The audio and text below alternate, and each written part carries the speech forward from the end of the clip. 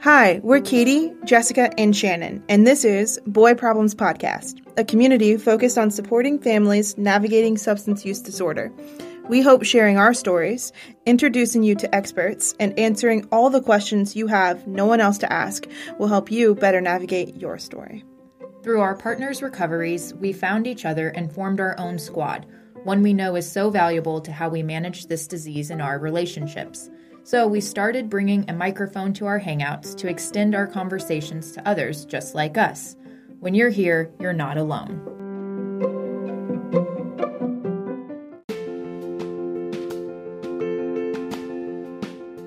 If you're listening, you probably know we met at a family support group and our bonds have grown stronger through sharing our stories and supporting each other. When we think about the thing that's helped us most, it's that. So, we'd like to extend that community to you. If you're feeling like no one understands what you're dealing with, or you're looking for a community of like-minded individuals, consider joining us for our virtual support group. For details, visit recovering2.com. We know what you're going through, and we're here to help. We're recovering too. Hello, everyone. Welcome to Boy Problems Podcast. We are excited. We have a wonderful guest with us today, coming all the way in from Sydney, Australia. Woo, woo, woo. Welcome, Isabel. Thank you so much for having me, guys. Very cool. So I think you're 14 hours ahead of us. So you're already like a day ahead of us, which is my day has started. Wonderful. Well, today's guest is Isabel Stewart, and she is a confidence and empowerment coach, and her company is called Evolve with Isabel. So we are excited to have you on. So thank you. My pleasure. Absolutely. All right. So can you kind of tell us, like, what does that mean, a confidence and empowerment coach?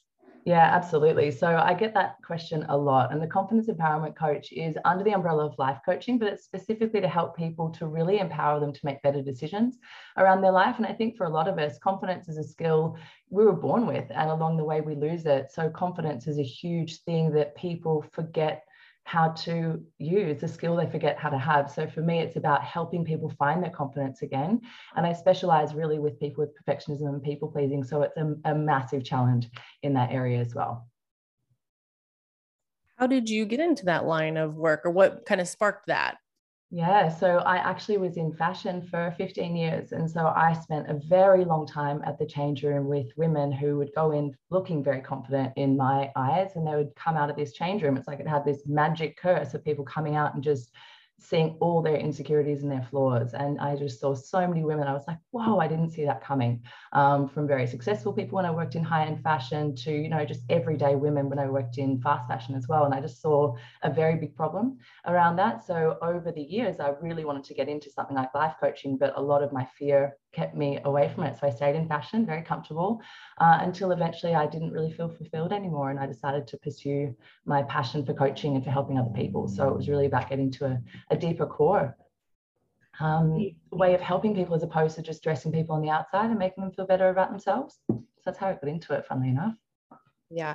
You mentioned that it was something you wanted to do, but, fears held you back. Like, what were some of those fears? Oh, so many of them. The fear of failure, that fear had kept me from doing so many things I wanted to do. And I think, I obviously specialize in perfectionism, and it was because I was a perfectionist myself. And one of the biggest challenges that we face is the fear of what other people will think of us, the fear of judgment and the fear of not being good enough.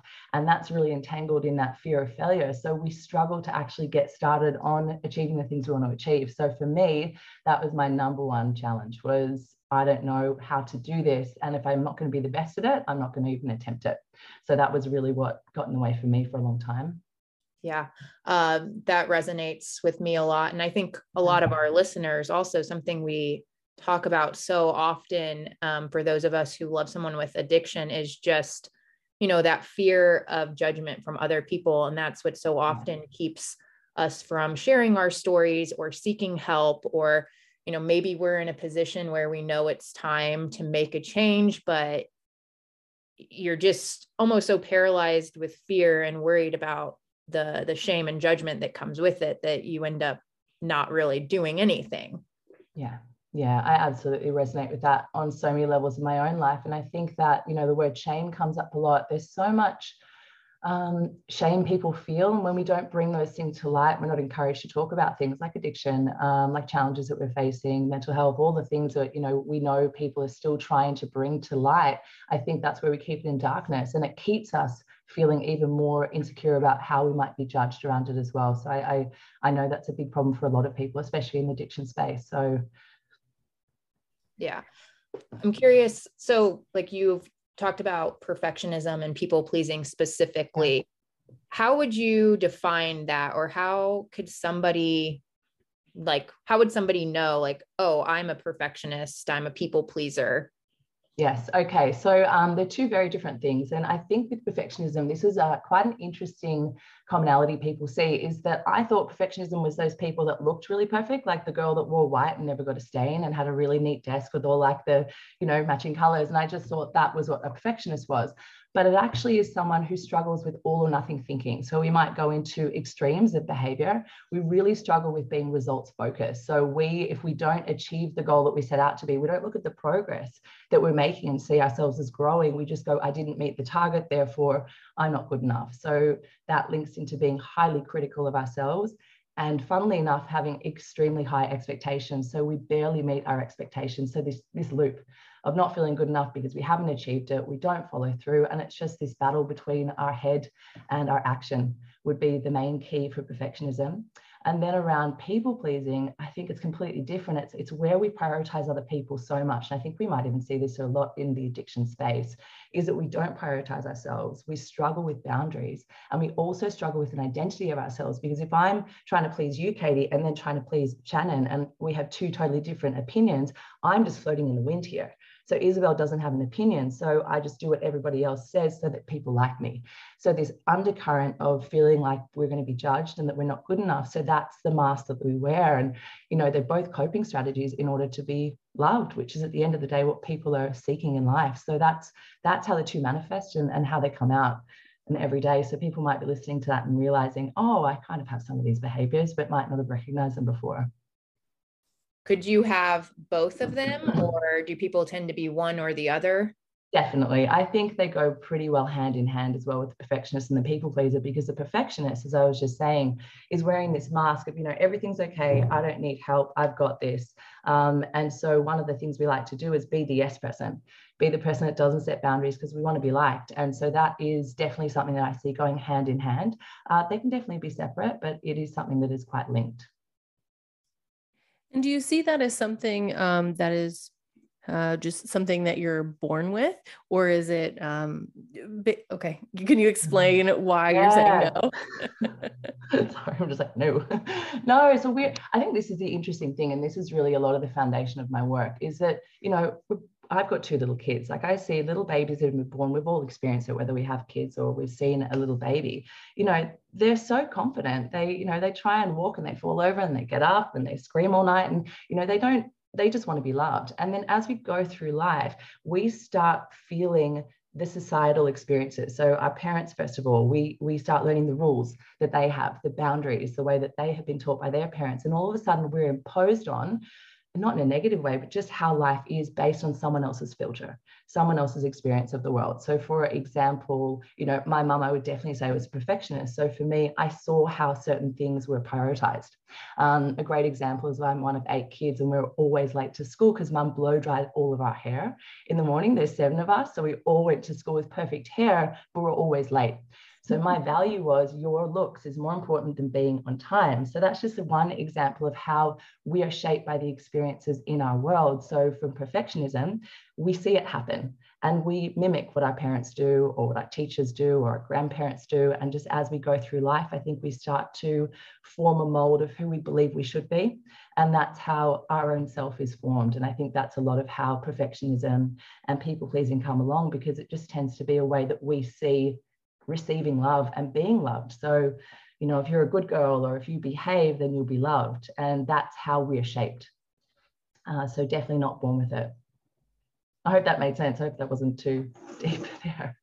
No, it definitely makes sense. And I think it's something that we've kind of talked about before, how different experiences shape you. And then the more that something happens, it just kind of reaffirms that behavior. And I think then it's harder to change. So when people do get to a point where they're like, okay, I can't keep doing this anymore, and they start working with you, like, what does that look like? And I guess, how is like coaching, life coaching, and your specific type of coaching different from therapy?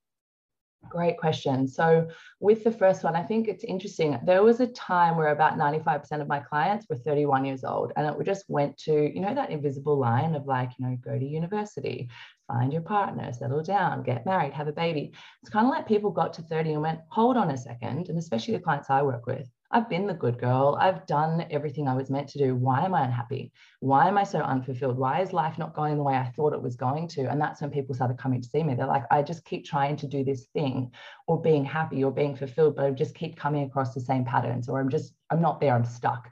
That's pretty much what I get with most people when they first come to me.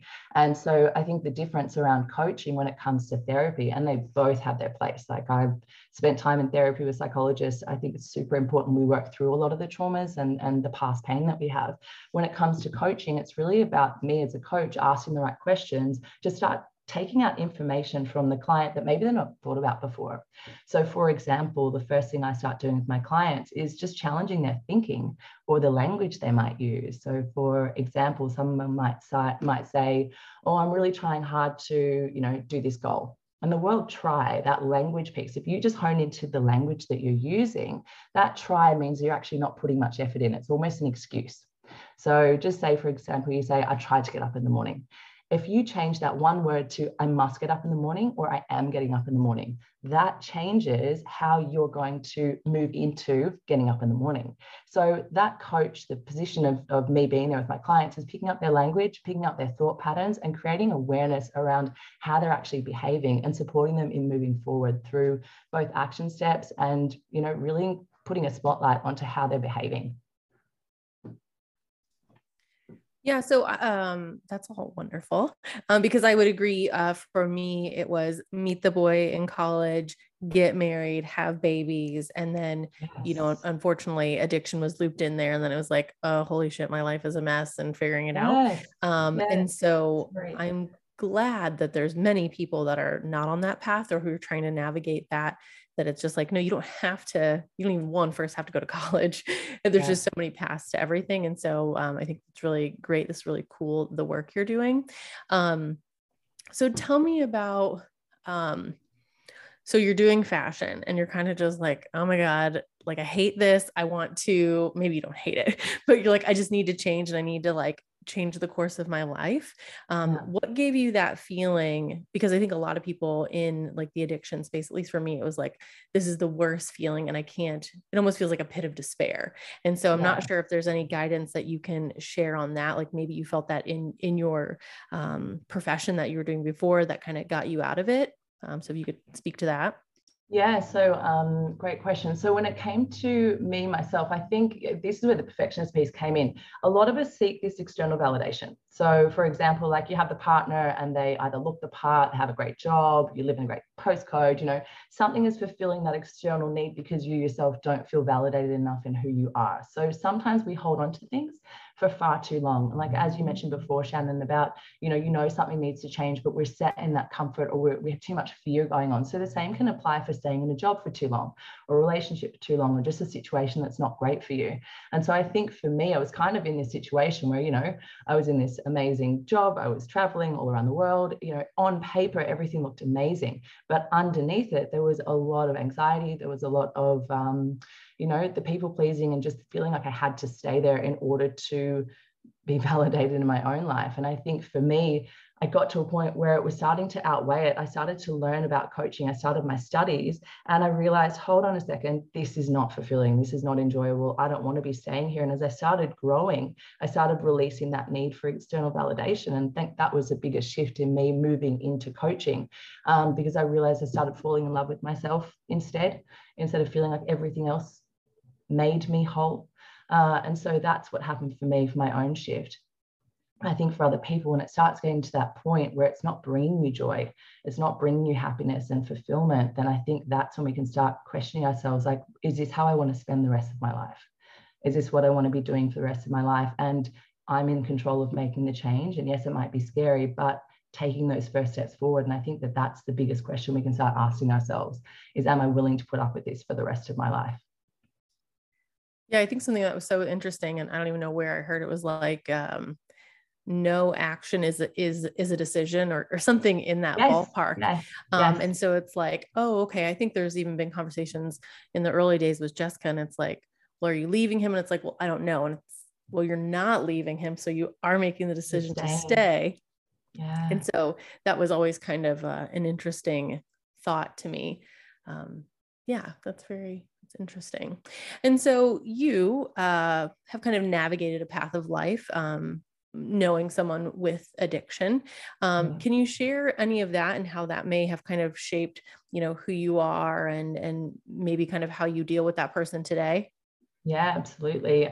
So that person in my life, I think when it came to addiction, what I struggled with most was that person choosing that over me, and always feeling like that was a reflection of how loved I was by that person. I think for me, I then took a lot of that on board and was very critical of myself. And I think as an undercurrent, maybe subconsciously felt, if that person didn't love me, then, who else was going to love me, in that sort of sense. And I think that really shaped how I saw my own self-worth.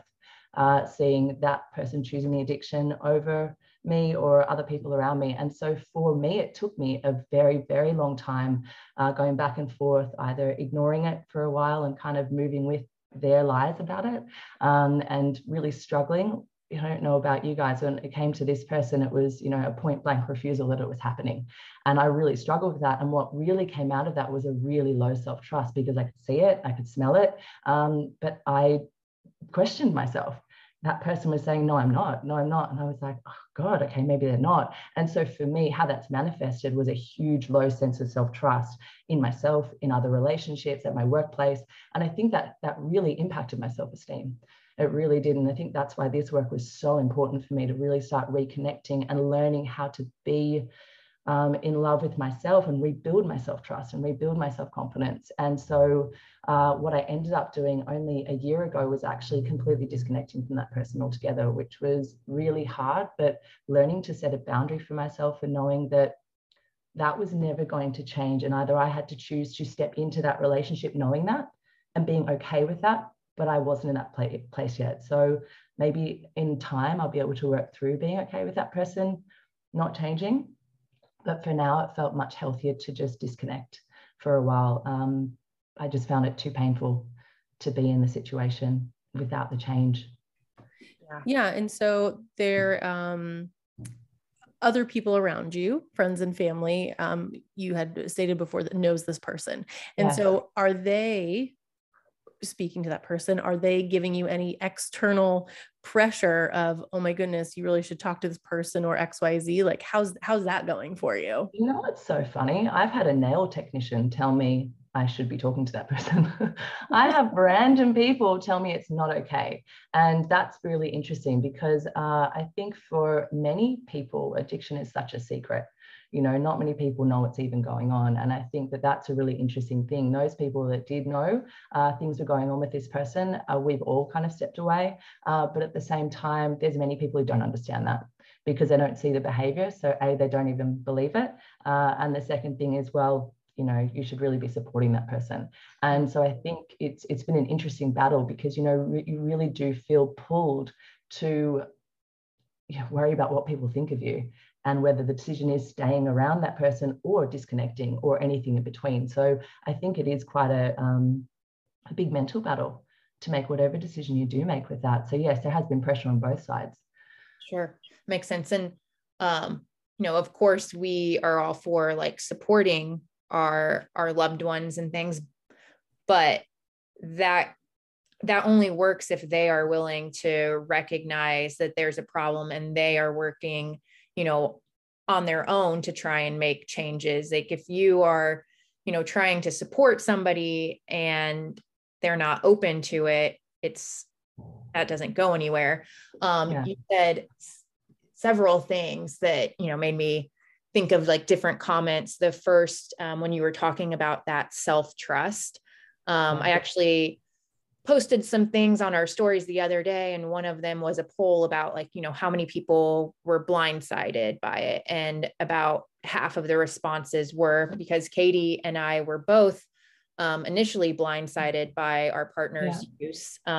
Once it all came out, there wasn't so much the denial around, oh, I have a problem, but you know, there were long periods of time before we got to that point where it was like, something doesn't feel right.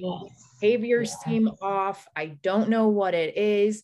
And that did play a role in, I think, like trusting ourselves and constantly wondering like, well, maybe I'm crazy. Am I making it up? Oh my God. And we've talked so many times, like how long that lingers for, even, you know, past the point, once you're starting to work on recovery and even working through the trust with our partners, like I still sometimes struggle with like that own self-trust. And so I'm sure that a lot of our audience can relate to what you were saying there. Then the other that was a big thing for me too. Yeah. And I guess, do you have any, I mean, through your coaching, is there any advice that you can give to that self-trust? Because I mean, I'm 6-7 years out from this. And because my husband he snorted a line of heroin pretty much in front of my face and told me it was Tylenol. And I believed it. He was telling me that I was spending money on the credit card and I wasn't, but he convinced me that I did. Or I was like, well, maybe Jessica was out chasing fictional money out in the yard because her husband said it blew off the microwave into the yard. Shannon, I'm sure you have tons of examples. My gosh. You know, I think self-trust is such a thing. Yeah. And so do you have any guidance through that? Because I think that's such a big thing. I mean, I'll have to think about that for a moment. The first thing that comes to mind for me is that we want to believe this person. We desperately want to believe this person. We want it to be true, because if we didn't believe them, if we called them out on it, we'd have to set a really clear boundary about it. We'd have to step right into our own power and be like, this isn't good enough. This isn't acceptable. I know you're lying. Because I think, and I speak to my own experience, so I don't know if this resonates with you guys. If I was to do that, I'd have to make a decision with that person to say, I accept this or I don't accept this. And I think for me, you know, that person was a source of love. You know, that was a pure source of love. And so that would mean I'd have to let go of love. So for me, I was more willing. And I think, you know, the past experience I'd had in the lack of self-trust meant it had eroded so much that it was super hard to start building that up by myself with that person still there, you know, and still making the lies as well, because you do question it, because that person, you want to believe them. And I believe, you know, that is really the core of it. You want to believe them. You want to feel that love. You want it to be better. And I think that might be, for me, the core of it, because letting go of that was a incredibly painful decision as well, and to confront that, I think, is even more so.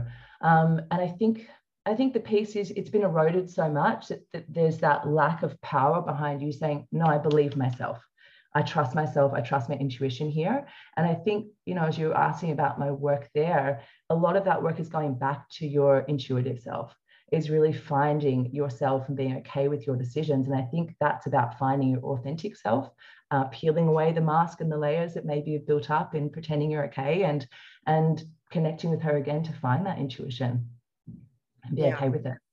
That's interesting.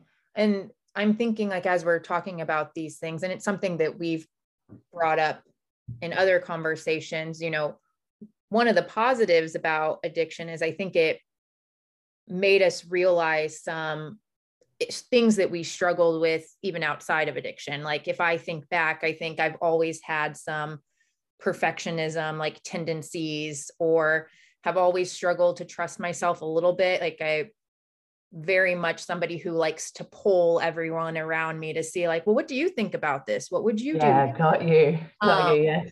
And, you know, like when there's nothing like major blowing up in your life, it just seems like, oh yeah, that's just how I am. It's normal. And then I think addiction just really escalated those things and forced me to look at it, and started doing work like in therapy because of addiction and started realizing these patterns. So yeah, just everything that you're saying about the like trying to get back in touch with your intuition and perfectionism and people pleasing, like it all just hits right on. Yeah. I'm glad as well. It can be confronting at the same time, but I always say without awareness, there can be no change. You know, there's no way that unless we can start identifying those things. And I don't know, I just think sometimes, well, when it comes to that, for those of us who are holding on to that hope and who are really being supportive of the loved one with addiction or someone that we know with addiction, I think there is an element of us that has to have that low self-trust, because otherwise maybe we would have walked away at the beginning. You know, I think that there's got to be something there that keeps us pulling. And I don't know, I think that, as I said before, this stuff starts in our very early childhood, like whether or not the people around us meant to cause us any sort of question to our own identity, but it starts at a very young age. So for most of my clients, I'm working with decades worth of inner critic thoughts about themselves as well, and that's the work that we do. So it takes time to get yourself back. So I think that, you know, as you spoke about before, therapy, coaching, friends, whoever can guide you and supporting you to get back to a place where you do believe in yourself again and trust yourself is a huge part of it. I think a huge part of just finding your own support through supporting others. Yeah. Something else that came up was boundaries. You mentioned having to set the boundaries with, you know, the loved one in your life. And I would imagine even the clients that you're working with, you know, that aren't dealing with addiction, like boundaries come into play in some way in their work they're doing. So I guess, can you speak a little bit to like why boundaries are important and like how you go about setting those? Absolutely. And, you know, for a long time, like boundaries is such a hard thing. Like if you are a people pleaser, you don't have boundaries. That's just the one thing that I worked with a people pleaser on. Because if you set boundaries, you have to stand at a certain level for yourself and say no to something, you know, which is going to offend someone, right?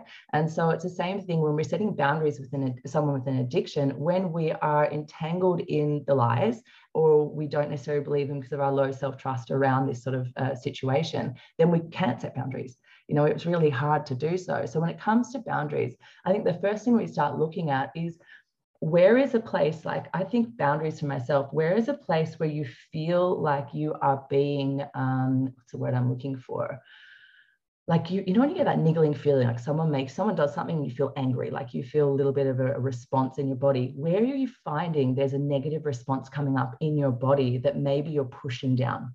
As people pleasers, maybe we don't become angry. We're the good girls. You know, we don't want to be seen as aggressive or rude or angry or any of those things. I see a lot of people with that because in our childhood, many parents say, don't be angry.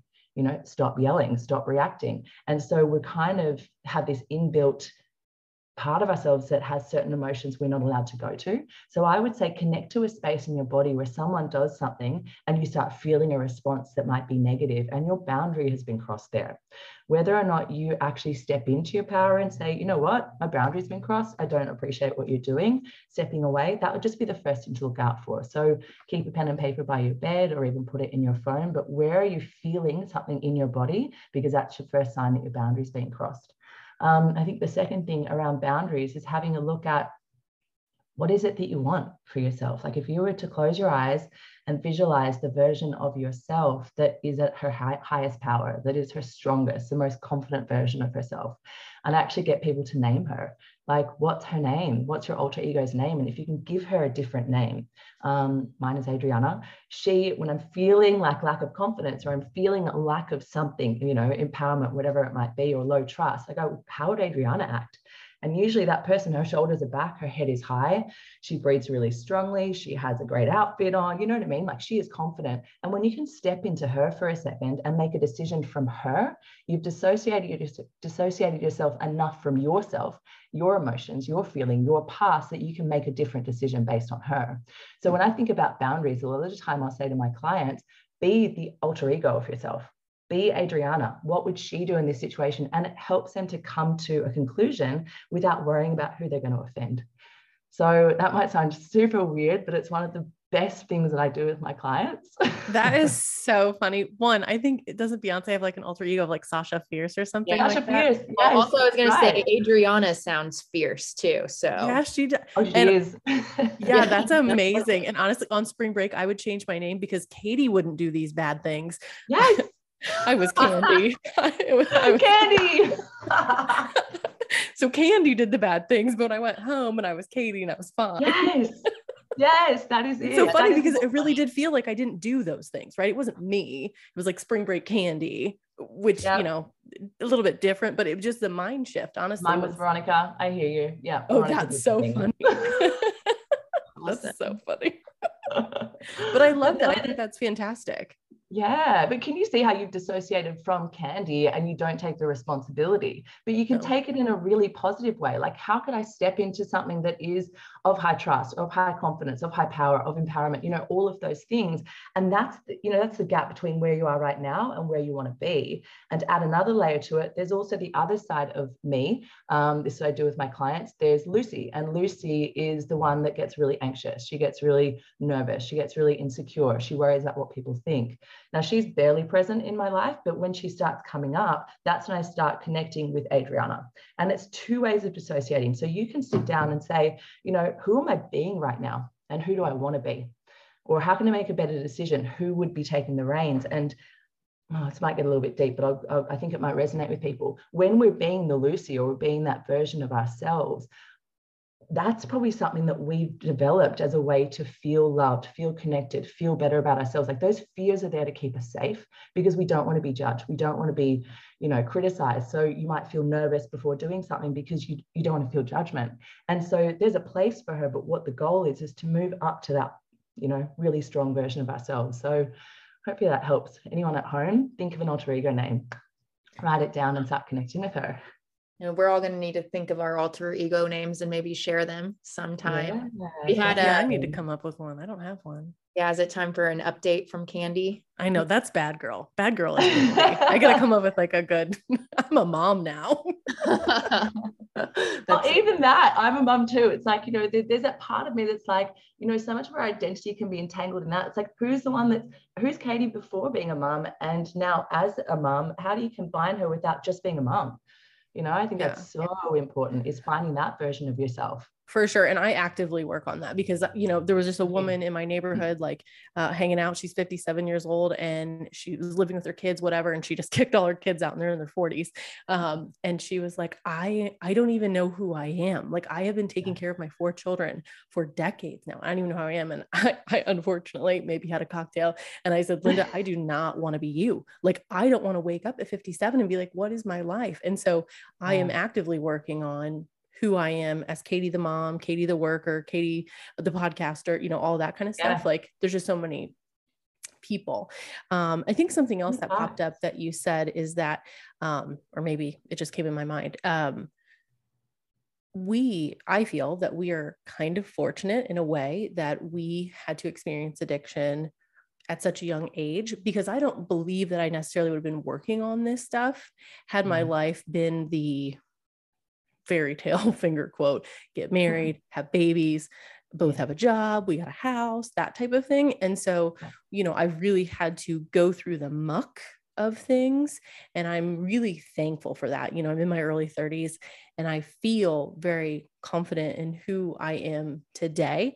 I truly feel you're as sick as your secrets. And so for me, blurting this out is totally great for me. But for others, I know that's not the path that they're on, but I can't even explain the empowerment I felt when we came out. Shannon, I don't know if you had that same feeling.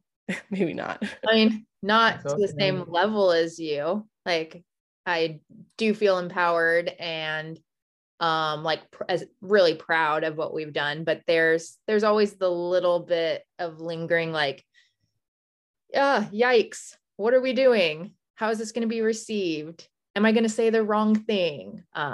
Judgment piece. Yep. There's some judgment there. I was also thinking, so as we're talking about, when you were saying like the Lucy version and the Adriana, and I would imagine you see a lot of growth in your clients. How does that impact maybe like the relationships they have. Like, I think something we see with our, like in our support groups and things that we do, like when people start to get healthier, sometimes people who are around you like don't like that, or, you know, you're starting to act different and you want different things for your life. And like, I don't know, how do you see people like navigating that and being able to still grow and move on, even if others around them aren't ready? It's a really big question. There's two parts I definitely have for that. Is I mean, I firsthand experienced that. Like I separated from my partner a couple of years ago now, and was pregnant with my second baby at the time. And I would have to say a huge part of it came from the person I was walking into that relationship at 27 to the person that exited at, you know, 36. 35. And I think that came a lot from my growth. And I actually remember when I was studying coaching, because I studied it for 3 years, and a guy that I was there with, he was a much older man, he was like, be careful of the different directions you guys will go in now that you're doing this work. And I always remember that because I think it resonated so much at the time. I already sensed that. I sensed it at home, like, you know, we were the same, and all of a sudden I started moving into this different direction of like growth and learning about myself and unpacking my traumas and just really doing the work and just holding a mirror up to myself, I guess. And I think one of the hardest things, whatever, you know, whether it's a fitness journey going on or a mindset or whatever it might look like, you are a version of, how to explain it the best way possible, who you are to the people around you. When you start changing who they are. You start changing how they are in that situation. So think about it. If you're ever a smoker, I used to smoke, I would hang around with smokers because no one judged me smoking. But then if I was hanging around with people that didn't smoke, I got criticism. So when you're hanging around someone who's doing no personal development or isn't setting boundaries or isn't working on standing up for themselves, and all of a sudden you start doing it, that person is going to be really irritated unless they're supportive of what they're doing, because sometimes it's a mirror up to themselves of what they're not doing or what they're afraid of, their own insecurities or past pains. And I think that can be a really hard space. And I think that's where it's super important to start prioritizing yourself, because you will come to that mucky part of growth, because it's either asking you to come back and stay the same because it feels uncomfortable, or push through the discomfort and prioritize yourself and have that vision, Katie, of you at 57 and being the mum with the kids that have left the home, or just being that person that, you know, we've only lived a certain amount of our life. And I think we can get so caught up in the feelings of right now, as opposed to that beautiful vision of, you know, the end of our lives. What do we want to have done? What legacy do you want to leave? What type of person do you want to exit as? And I think that they're the things you want to keep in mind, is that big, you know, goal at the very end, as opposed to how uncomfortable it feels right now. So long way around that is it's going to feel yucky, and for some people worse than others, and for some people you'll lose people along the way, or you'll let them go, but that's part of growth. Yeah, my experience. And like you said, I liked how you mentioned, you know, it forces you to prioritize yourself then. Like, you know, do you want to maybe lose some people along the way, or do you want to completely lose yourself? Because that might be the options. And, you know, that doesn't sound good either. Man, this has been a very like fascinating conversation. I feel like I could just ask you questions for hours longer. But I know we're telling you. So I'll just, I guess my sort of final thought is, you know, you've been doing this work for a while. Like what has surprised you the most in it, or what are you most proud of, and any closing thoughts that you would want to leave with others? Yes. So the thing that surprises me most is that we're all exactly the same. It does not matter where you come from in life. At a deep core, we are all looking for love. We all want to be accepted. We all want to belong. And the greatest fears that we have is that it won't happen. And so we become these people in order to prevent hurt or further damage. So, you know, the people that are angry and rude and mean and bullies, at the core, they're pushing people away, because they don't want someone to leave them. Somewhere in their past, they've been hurt, and that's what they developed in order to feel, you know, in control. Same thing as perfectionism. So at a core, it doesn't matter who I coach, they are all experiencing the same problems. You know, they're all worried about the same types of things, and they're all struggling, and it all came from somewhere in their past. So that is the thing that surprised me the most. And I would say if I could leave a message to the entire world, it would be start becoming aware of your thoughts. Our thoughts can spiral so easily, and so often we don't even know the things we say to ourselves. So it could be something like, oh, that was really dumb, or you always do that, or you're so lazy. And that then that thought connects to a feeling. You feel bad about yourself, and then it connects to an action and then a result. And so if we're on this cycle and we don't connect with that thought, we can never make a change and just create, these big movements in our life. So connect to your thoughts, write them down. What are you commonly saying to yourself that is damaging how you see yourself? And if you can change that thought into something new, so instead of I'm lazy, it could be I don't feel like doing this right now, but I'll prioritize it later in the day. That thought is going to make you feel something different about yourself. And I think that if people could get a handle on that, my God, we'd have some very, very confident people walking this world. So that would be my last message. Awesome. Well, cool. Well, Isabel, thank you so much for joining us today and spending your time with us. And it's like Shannon said, like such a cool call for us, and hopefully people take a lot of lessons out of this episode. So do you want to go ahead and tell people how they could either follow you, find you, connect with you? Yeah, perfect. Well, thank you so much. I've loved this. And if anyone wants to follow the work that I do, my Instagram handle is just Evolve with Isabel.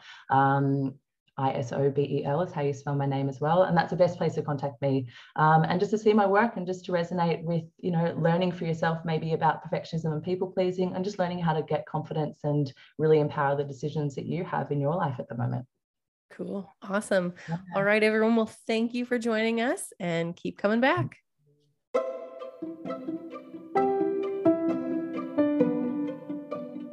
Thanks for spending time with us. We hope this story has helped you better navigate yours. Don't forget to subscribe so we can meet you here next time.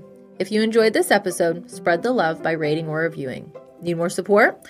Join our online community by visiting us at boyproblemspod.com. Whatever you do, keep coming back.